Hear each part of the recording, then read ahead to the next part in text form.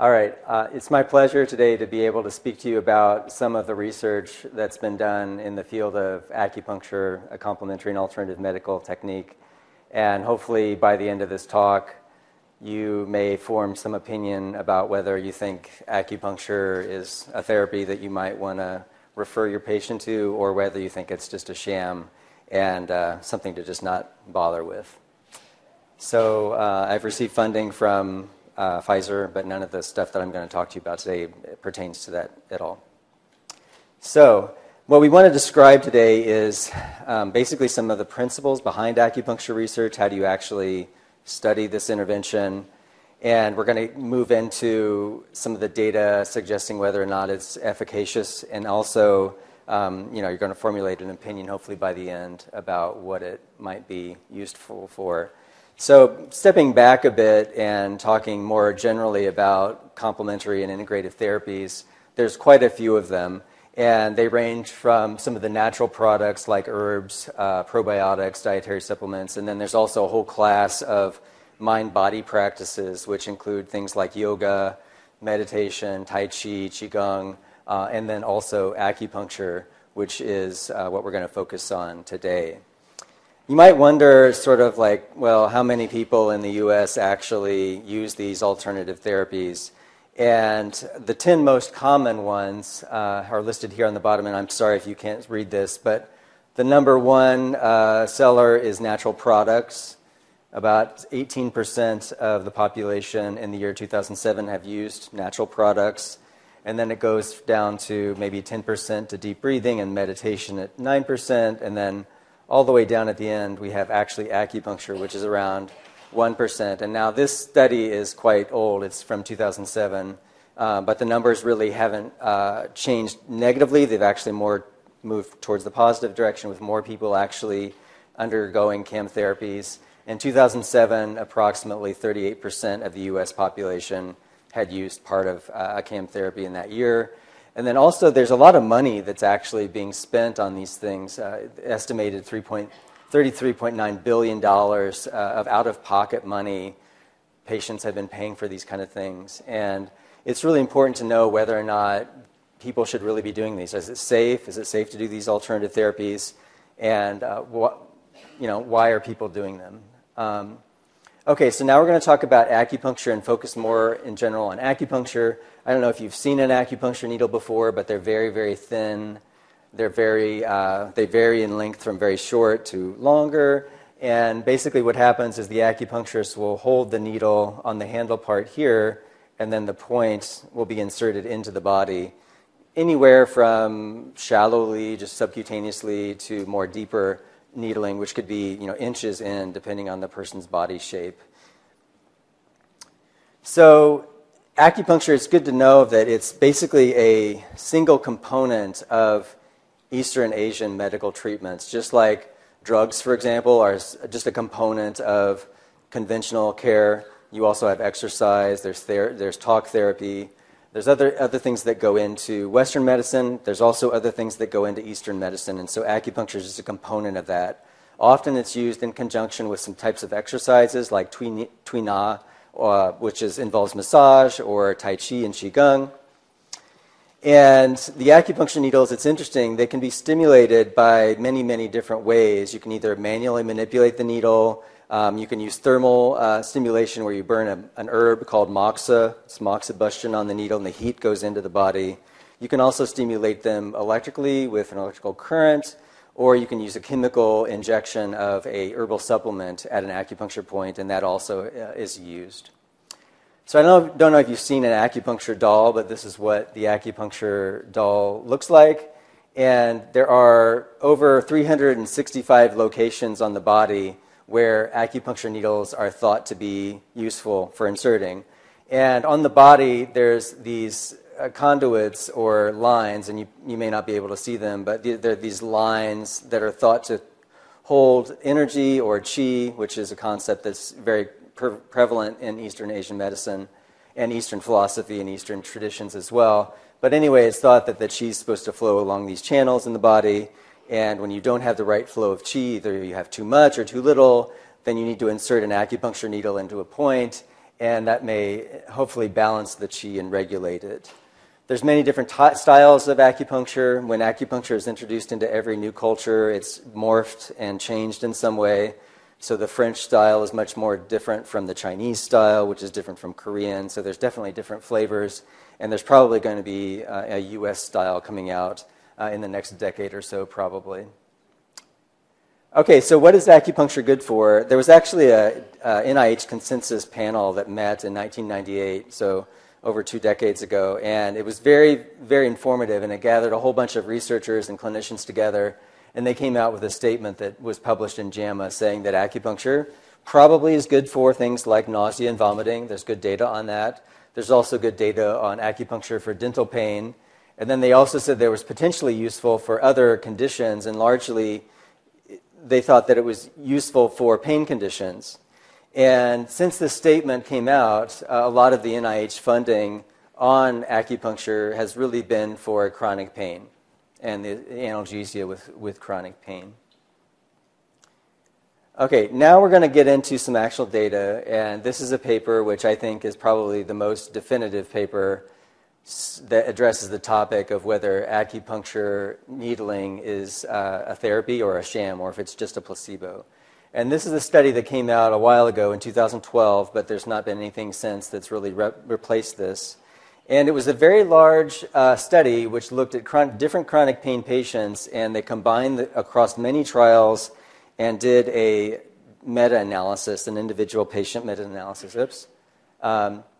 And really, so the 2 questions that this study addressed were, is acupuncture better than sham acupuncture? So is acupuncture more than just a placebo? And 2, well, is acupuncture better than what we're normally doing? Is it better than standard of care? Is it better than usual care? Or is it better than no treatment whatsoever? And so these are the 2 questions that this Trialist Collaborative wanted to answer. And why I think this is a really definitive paper is because they had a lot of patients. There was a lot of subjects in this study. These clinical trials there were 29 clinical trials. 20 of them involved sham controls, and that amassed about 5,230 patients, and 18 trials of non-acupuncture controls, which is like usual care, standard of care, and that had close to 15,000 patients. So there's a lot of patients in this study, so it's very, very well powered. And also it was a meta-analysis of individual patient data, and you can typically think of the levels of evidence of research. And basically on the bottom you have, expert opinion, then you go to case series, then cohort studies, and then you move into randomized controlled trials, phase 3 randomized clinical trials, and then you have systematic reviews, which are above that pool together multiple clinical trials, and then mostly at the pinnacle you have these meta-analyses that have independent data, individual patient data going into them. And the individual patient data is really nice because it increases your statistical power. So in a typical meta-analysis, you might combine the mean and the standard deviation from different studies and just pool the data together using the pooled mean and standard deviation of each trial. What the individual patient data meta-analysis does is it actually has individual data on each individual patient, so it combines the data more thoroughly and has more power. It also is nice because it can facilitate comparison of subgroups and has standardization across trials. This type of technique has been used in many different disorders, including cancer and diabetes. Okay, so now answering question 1. So the question 1, remember, was, is acupuncture better than sham acupuncture? And before we can actually address that question, we have to understand what sham acupuncture is, right? How do you actually control for this intervention? So typically we think that acupuncture point location is important, and we think that where you stick the needle in, we think that's a really important component of the therapy, and that's what is inherently assumed in most clinical trials. And the way to control for that would be, and there's no actually gold standard for how to control for acupuncture, so none of these techniques is really assumed as the best, but some of them involve things like needling at non-acupuncture points. So like I said, if you stick it in a traditional location, that's supposed to be efficacious. So, well, let's just stick it in a non-acupuncture point and see what that does. So that's one way. Another way is using superficial penetrating needles where you stick it in an acupuncture point, but you don't insert it very far at all. It's just really shallowly stuck in there. And then there's these things called these non-penetrating needles, which are really interesting. Konrad Streichberger from Germany developed this needle where you basically have a bandage on the hand or on the body, and the needle is going to go sticking into the Band-Aid. And what happens with an acupuncture needle is right here when you stick it in, so this is the surface of the skin, when the acupuncture needle goes in, it penetrates the skin and goes in deep. Where these non-penetrating or placebo needles, what they do is the needle actually gets retracted back into the handle, much like a stage dagger. When someone gets stabbed with a stage dagger, the blade just retracts back into the handle. So they basically developed an acupuncture needle that did the same thing, that retracted back into the handle. The patient doesn't see what's happening because there's a Band-Aid there. They can't see that it's not going into their skin. And so they think, aha, I've got a treatment. And that's a way to control. So none of these ways is generally considered better than another. There's not been much study in that. But they're all considered ways of controlling. Okay, so let's look at the data. So this is the data on low back and neck pain. And so I'm going to show you a couple of these forest plots, so if you haven't seen them before. Basically what happens in this type of plot, you've got a row for each individual study. So this is the Carlson study, which happened in 2001. It was on back pain. They had 27 patients, only 27, not a whole lot. And this is the coefficient, or like the effect size that they had, the coefficient, the 95% confidence intervals, and then the weight, like how much assessment, how much emphasis you'd place on that study. So for example, this study with 27 people had a weight of 4, but look at this one. This one has a weight of 51, and it had 745 patients. So obviously you're going to pay more attention to the study that had more patients. So the way you can visually look across the studies are these things in the middle. So there's a line through the middle that goes straight down to 0. And if the data falls to the left of that line, that means it favors sham acupuncture. If it goes to the right of the line, that means it favors real acupuncture. And if the data straddles that line at 0, that means there's no difference. So what you can see across all these studies, the means are the dots. So there's a mean dot, dot, dot. So the means and the variabilities, the whiskers. And this is the 0 line of no difference. And then what you can see is all the studies pretty much fall on the right side of the bar. So all of the studies are favoring real acupuncture. And we'll get into the effect sizes in a little bit. So that was with low back pain. And now we're going to just breeze through. This is for osteoarthritis of the knee or hip. Again, you can see all the studies except for this one fall to the right of the 0 line, so they are favoring acupuncture. And this is for headache and migraine combined, and a little bit less significant, but if you pool all these studies together, the average result is still shifted to the right of that line, saying that statistically, real acupuncture is doing something more than sham acupuncture for pain in these conditions.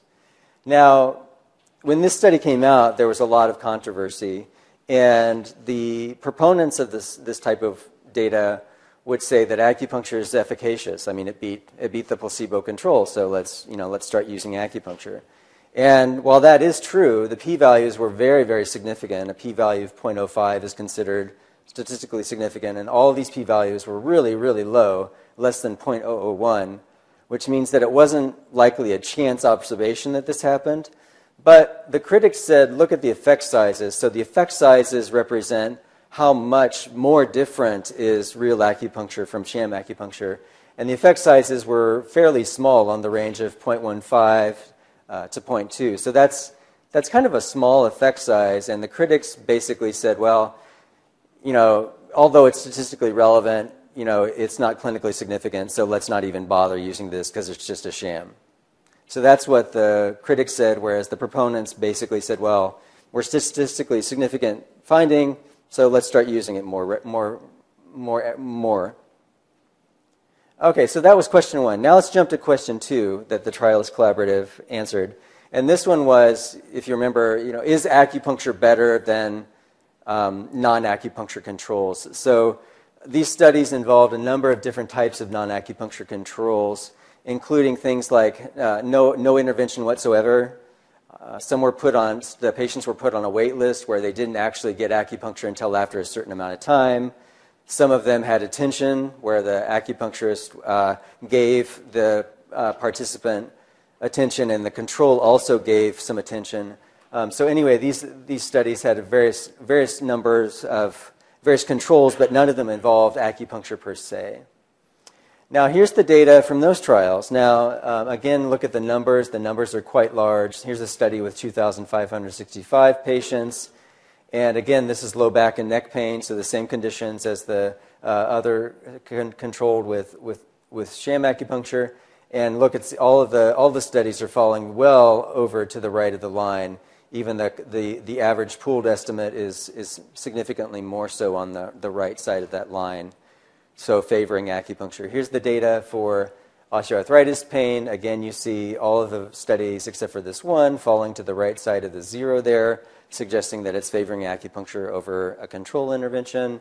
And here's the studies looking at headache and migraine. Again, all of the studies fall to the right of that zero. So it was really interesting looking at the response of the people to this paper. The press had a very large number of articles came out in the press, in the lay press, about whether acupuncture should be used. And again, for the non-sham controls, they're highly significant. But then look at the effect sizes; they're almost, twice to 2.5 times larger than the sham-controlled studies. Still the same acupuncture intervention, still the same needling, still the same treatment, but the effect size is much larger than doing nothing or doing standard of care, for example. And so an effect size of 0.5 is considered moderate effect size.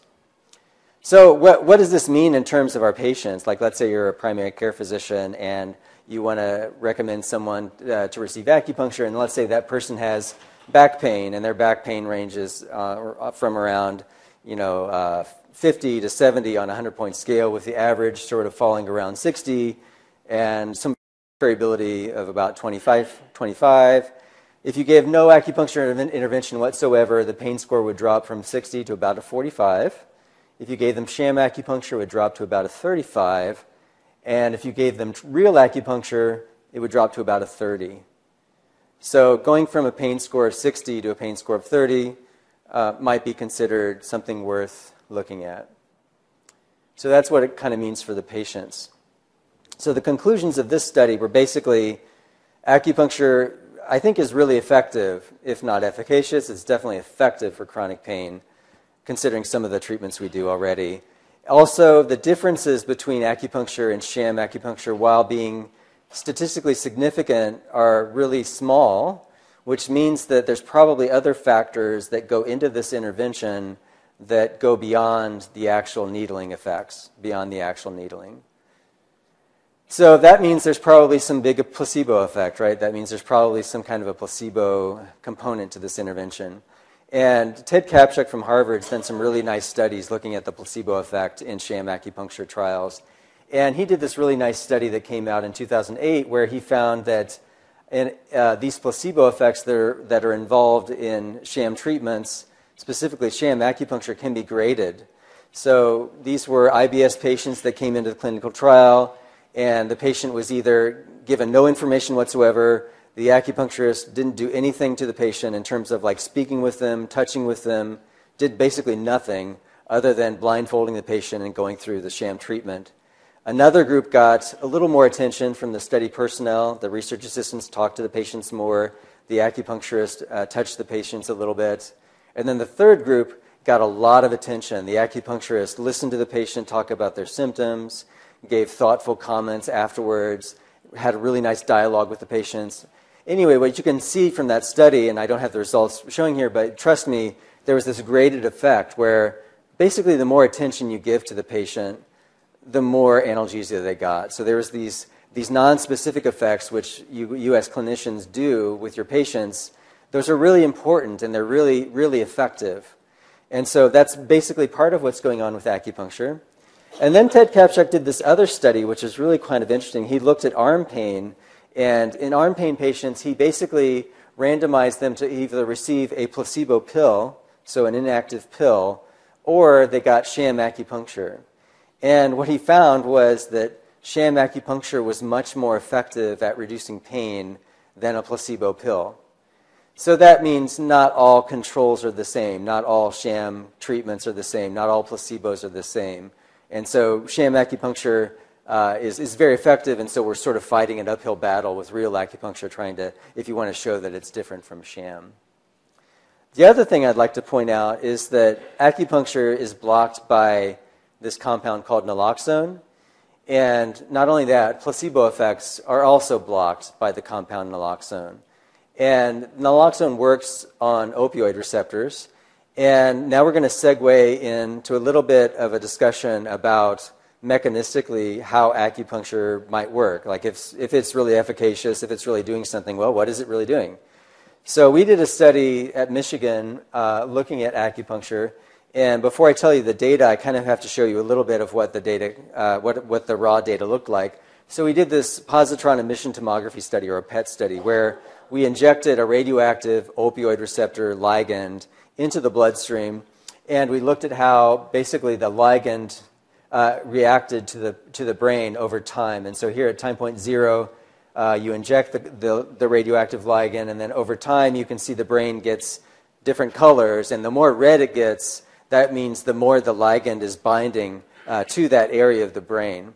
So you can do a study where you look at the binding potential, and that's the outcome of the PET experiment. And what happens is you have these receptors down here, the opioid receptors, which can either bind to endogenous opioids, or they can bind to your radioactive signal or your radioactive chemical.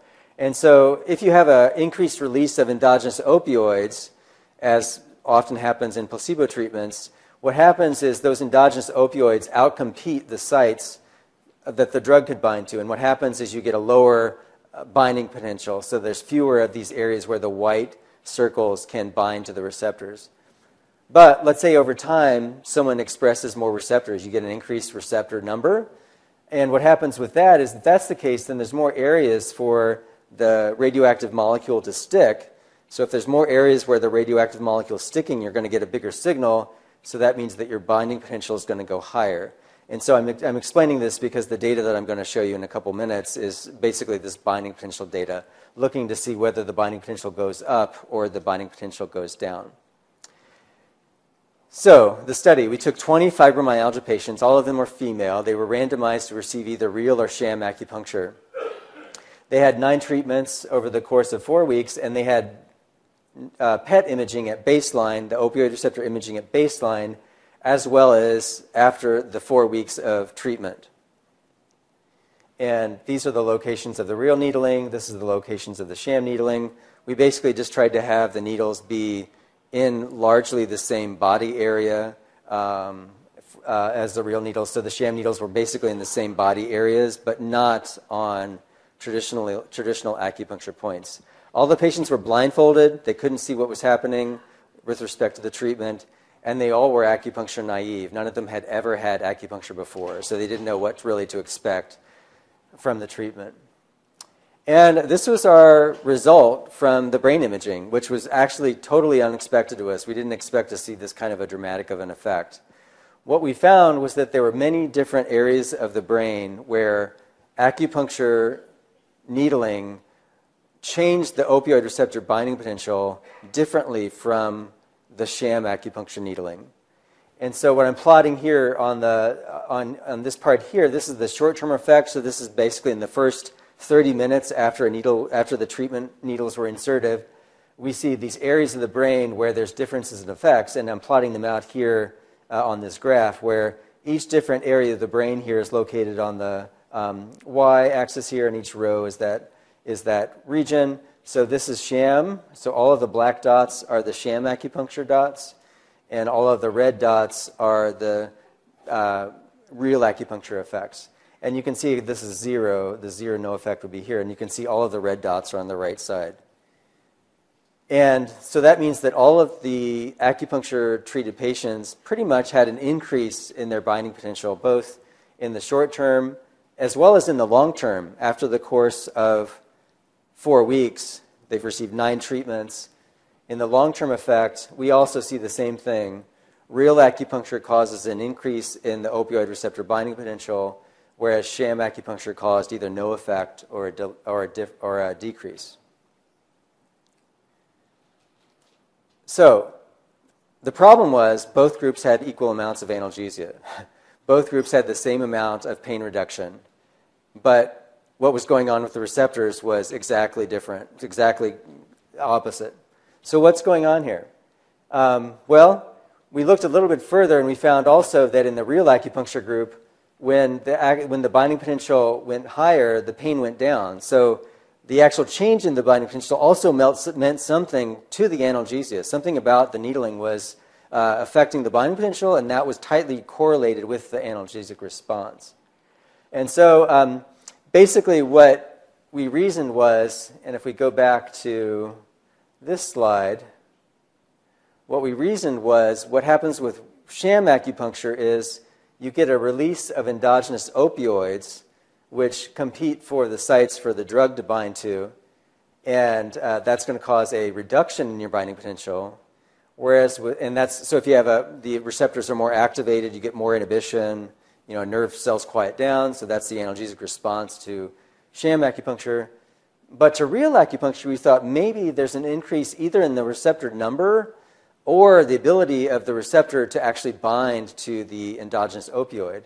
And if that's the case, then the binding potential is going to go up because there's more places for the radioactive carfentanil to bind to, and then you're going to show an increase in the binding potential. So there's one possible mechanism by how real and sham acupuncture might have different mechanistic processes but have the same effect of increasing opioid inhibition.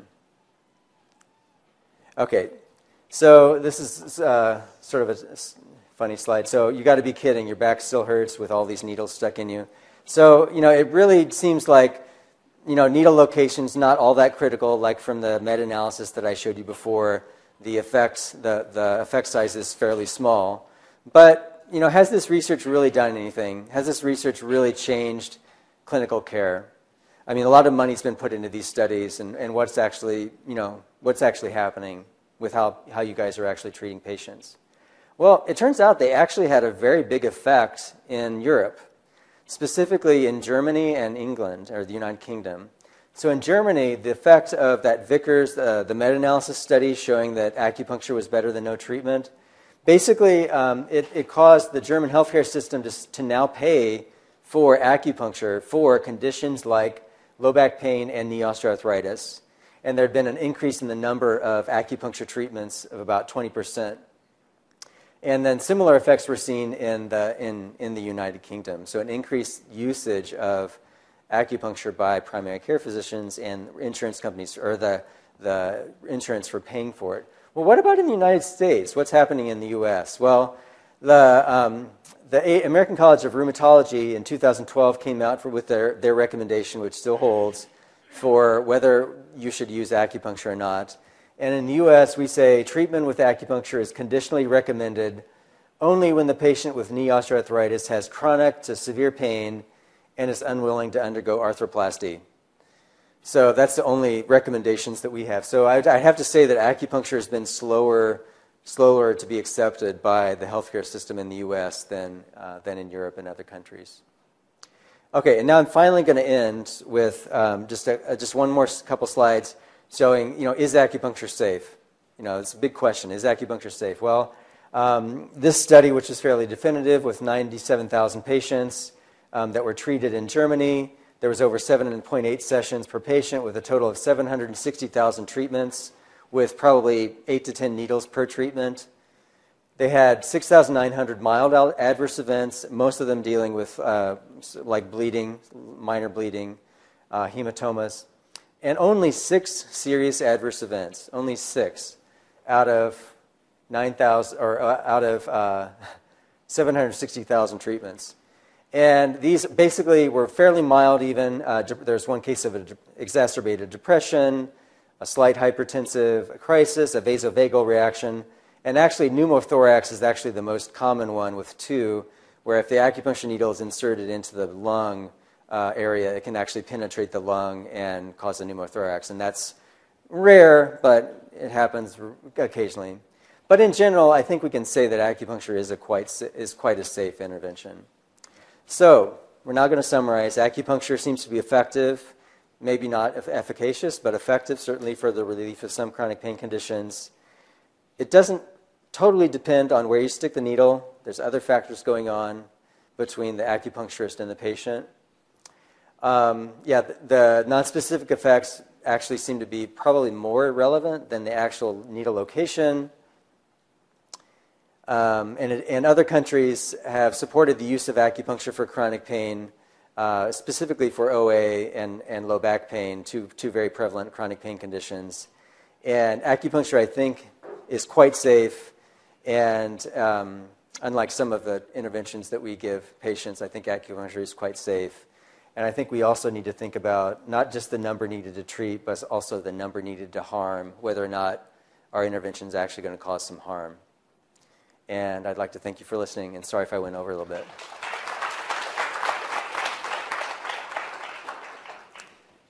So I don't know if you guys have questions, if there's any questions. Yes? From the timing of each session, were they 60 minutes long? The actual needle insertion takes about 20 to 30 minutes. So the needles are inserted in a couple minutes, and then the patient sits there for like 20 to 30. So the treatments can be quite quick. The first treatment where the acupuncturist diagnoses the person and decides like where to stick the needles, that can take about an hour to maybe an hour and a half. But the subsequent treatments can be very, very quick. So they don't need to be that long. They can even be like 15 minutes or shorter. So, yeah. So the question was, how many appointments do you need? It depends on the patient, and it depends on the disease. So I think in general, what I typically recommend is for someone to get about 4 to 6 treatments over a couple weeks for a chronic pain patient. And if there's any movement at all in their pain, then keep sticking with it and seeing if you can taper and have less frequent treatments. What I didn't show was that actually the effects last a long time for some of these conditions. Like in these clinical trials where they gave 8 treatments over the course of 4 weeks, the effects lasted for 6 months to years afterwards. So even though you might need 8 treatments in the beginning, you can taper, and plus the effects last longer, a fairly long time. But not every patient is the same, obviously. So it is a little bit of a trial and error for the patients, and we're trying to understand like who's a better candidate for this intervention. So, yep. Yeah. Oh, yeah. Is there any advantage to starting this preoperatively? So I didn't present any of the data on that, but it's actually quite strong. So if you give acupuncture preoperatively, the amount of post-operative opioid requirement is much less. And what's that? So I guess it would depend on the study, but what I'm thinking of is they would give maybe acupuncture within the week, like 2 or 3 treatments before the actual surgery, and then they would assess immediately after surgery and post-op follow-up, like how much morphine was used by the patient. So that's typically what was done. So up front, anywhere from maybe 1, maybe 2 weeks before the surgery would be sufficient. So, but actually the data is really strong on that, and that acupuncture is definitely better than sham for post-operative pain. And that's more of an acute condition, whereas the chronic stuff, like I was talking about today, the chronic stuff's more mixed because I feel the patients are very heterogeneous. And so you do these large studies and like your effects washes out somewhat. But for surgical pain and acute pain, the data is really strong. So, yeah. So with chiropractors, physical therapists, and dentists making dry needling? Right, right. I didn't know if you were looking at any numbers from that being separate from acupuncture since it's not. It's funny, there's actually a really big fight in the field right now with acupuncturists up in arms saying, this dry needling that physicians are doing they're claiming it's acupuncture when it's really not, it's something different. Yeah, there's a debate, and like some of the acupuncturists, it's their turf sort of, like they want to preserve their area. whereas the physicians want to actually kind of introduce some of this in there. Now, there is a course offered in LA by Helms, Jesse Helms, I think, where you took that, so like where the physician can go learn really quickly in like 2 to 4 weeks or something.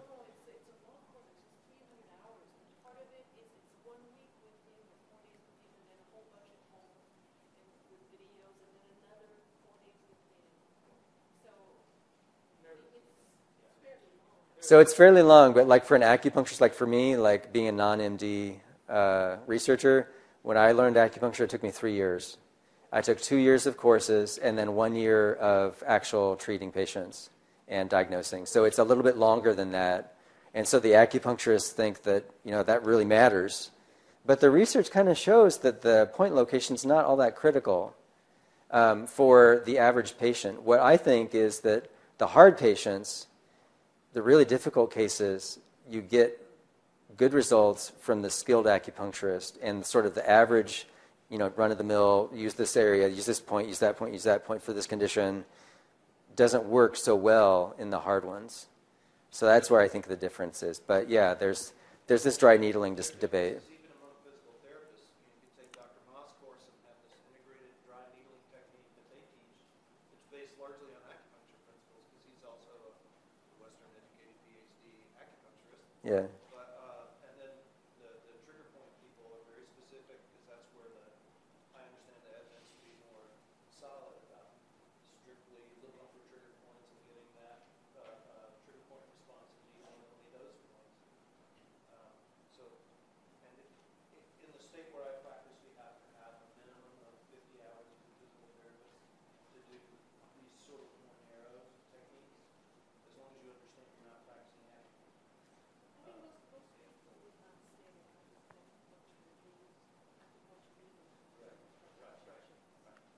So,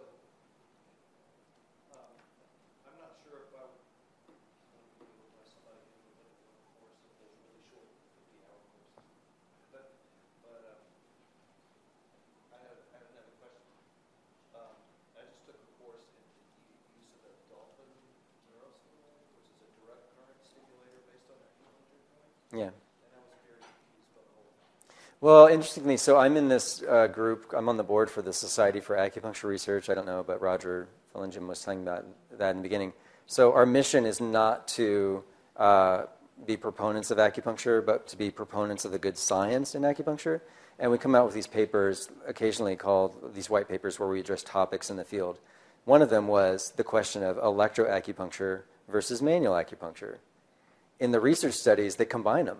All the research studies, like these trials, they'll combine electroacupuncture with manual acupuncture across studies, but we really don't know if the mechanisms are the same, and they're probably much different.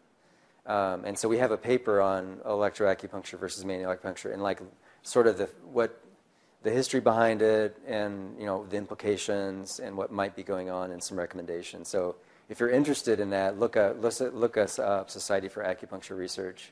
We have research meetings every year if you're interested in learning more about the research.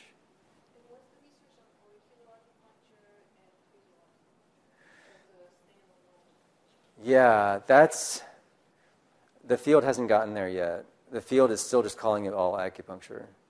There's very few studies that have really definitively or rigorously asked the question of whether auricular acupuncture is better or doing something different. I mean, there's studies, or anything. I mean, there's studies that do electroacupuncture of the ear, actually, where there's this device that you tape onto the ear, and it sends current into the ear, and that they call that's actually electroacupuncture, but it's of the ear. So you keep it in for a few days. You you shower with it on, and it's in there, and it's constantly stimulating you. I'm really interested in acupressure, which is a different component where you don't actually manipulate the needles at all. You just massage the points. And what the problem with chronic pain is that there's too many patients. There's 100 million patients with chronic pain in the U.S., and you can't send all of those people to acupuncturists. There's just not enough acupuncturists. There's not enough physicians for them. So we're trying to teach people how to do self-acupressure on themselves to alleviate their pain. and to alleviate. We also study fatigue. We did this nice study looking at fatigue in breast cancer survivors. But anyway, I'm also interested in acupressure and like self-help therapies, which, yeah.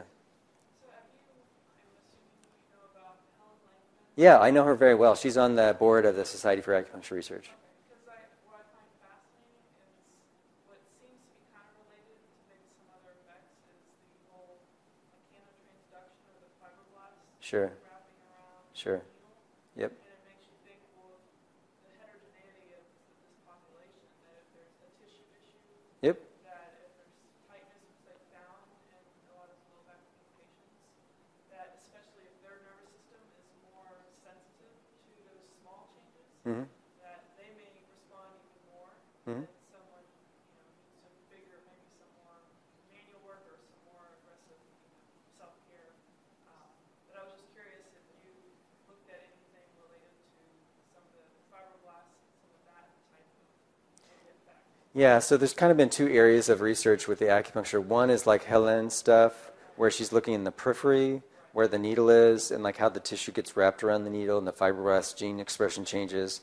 There's been a couple studies looking at like dopamine and ADP in the tissue, like right around the needle, and changes in concentrations there. And there's other folks like me that have been focused on the brain and are looking at how the brain changes. And now we haven't really combined them yet, and we're getting there. But that's the next like mechanistic, I think, threshold that we need to cross, is like understanding how the signal is transmitted.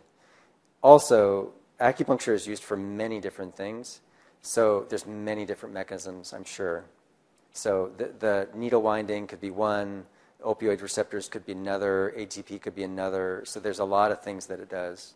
So, yeah. Going back to the acupressure, is there any data that acupressure works, or any studies that have been done? Oh yeah. We actually had an article come out in JAMA Oncology this year, actually, this summer, and we basically looked at women who had fatigue. They're breast cancer survivors that had persistent fatigue, but they also had pain, depression, sleep problems, a lot of stuff. Anyway, we had two different acupressure formulas, and then we had a usual care group, and both acupressure formulas really significantly outperformed usual care, which is what they were getting before. And it took 15 minutes to train someone to do it, and we asked them to do it for 6 weeks, 5 days a week for 6 weeks. And the treatments lasted around 30 minutes per treatment.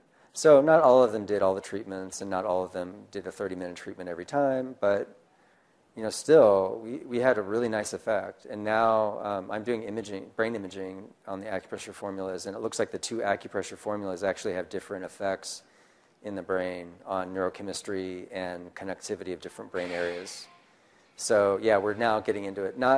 Interestingly, pain was also improved greatly by the acupressure, but it wasn't the primary outcome of the study. It was fatigue. But we're now looking at the pain. So.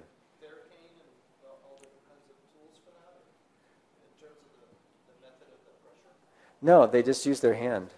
Yeah, they just use their own hands. Yeah. Uh-huh.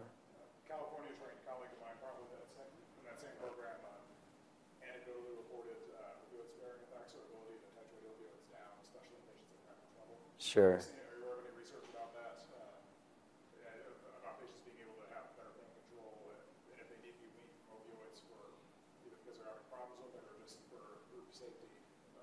Is there anything beyond anecdote for that? There's a lot of people addressing that question. Definitely the preoperative treatments that decrease the postoperative opioid consumption. There's a lot of data on that. People who are on chronic opioid therapy, like your chronic pain patient that's addicted or whatever, there's not as much data on that, but a lot of people are raising that question, and I bet there's going to be good findings. Basically, from the imaging that we saw, it looked like real acupuncture. If it increases the number of receptors, for example, then you would need less opioid to actually get the same analgesic effect, right? So there might be ways where acupuncture, even mechanistically, it makes sense that it might be beneficial. So.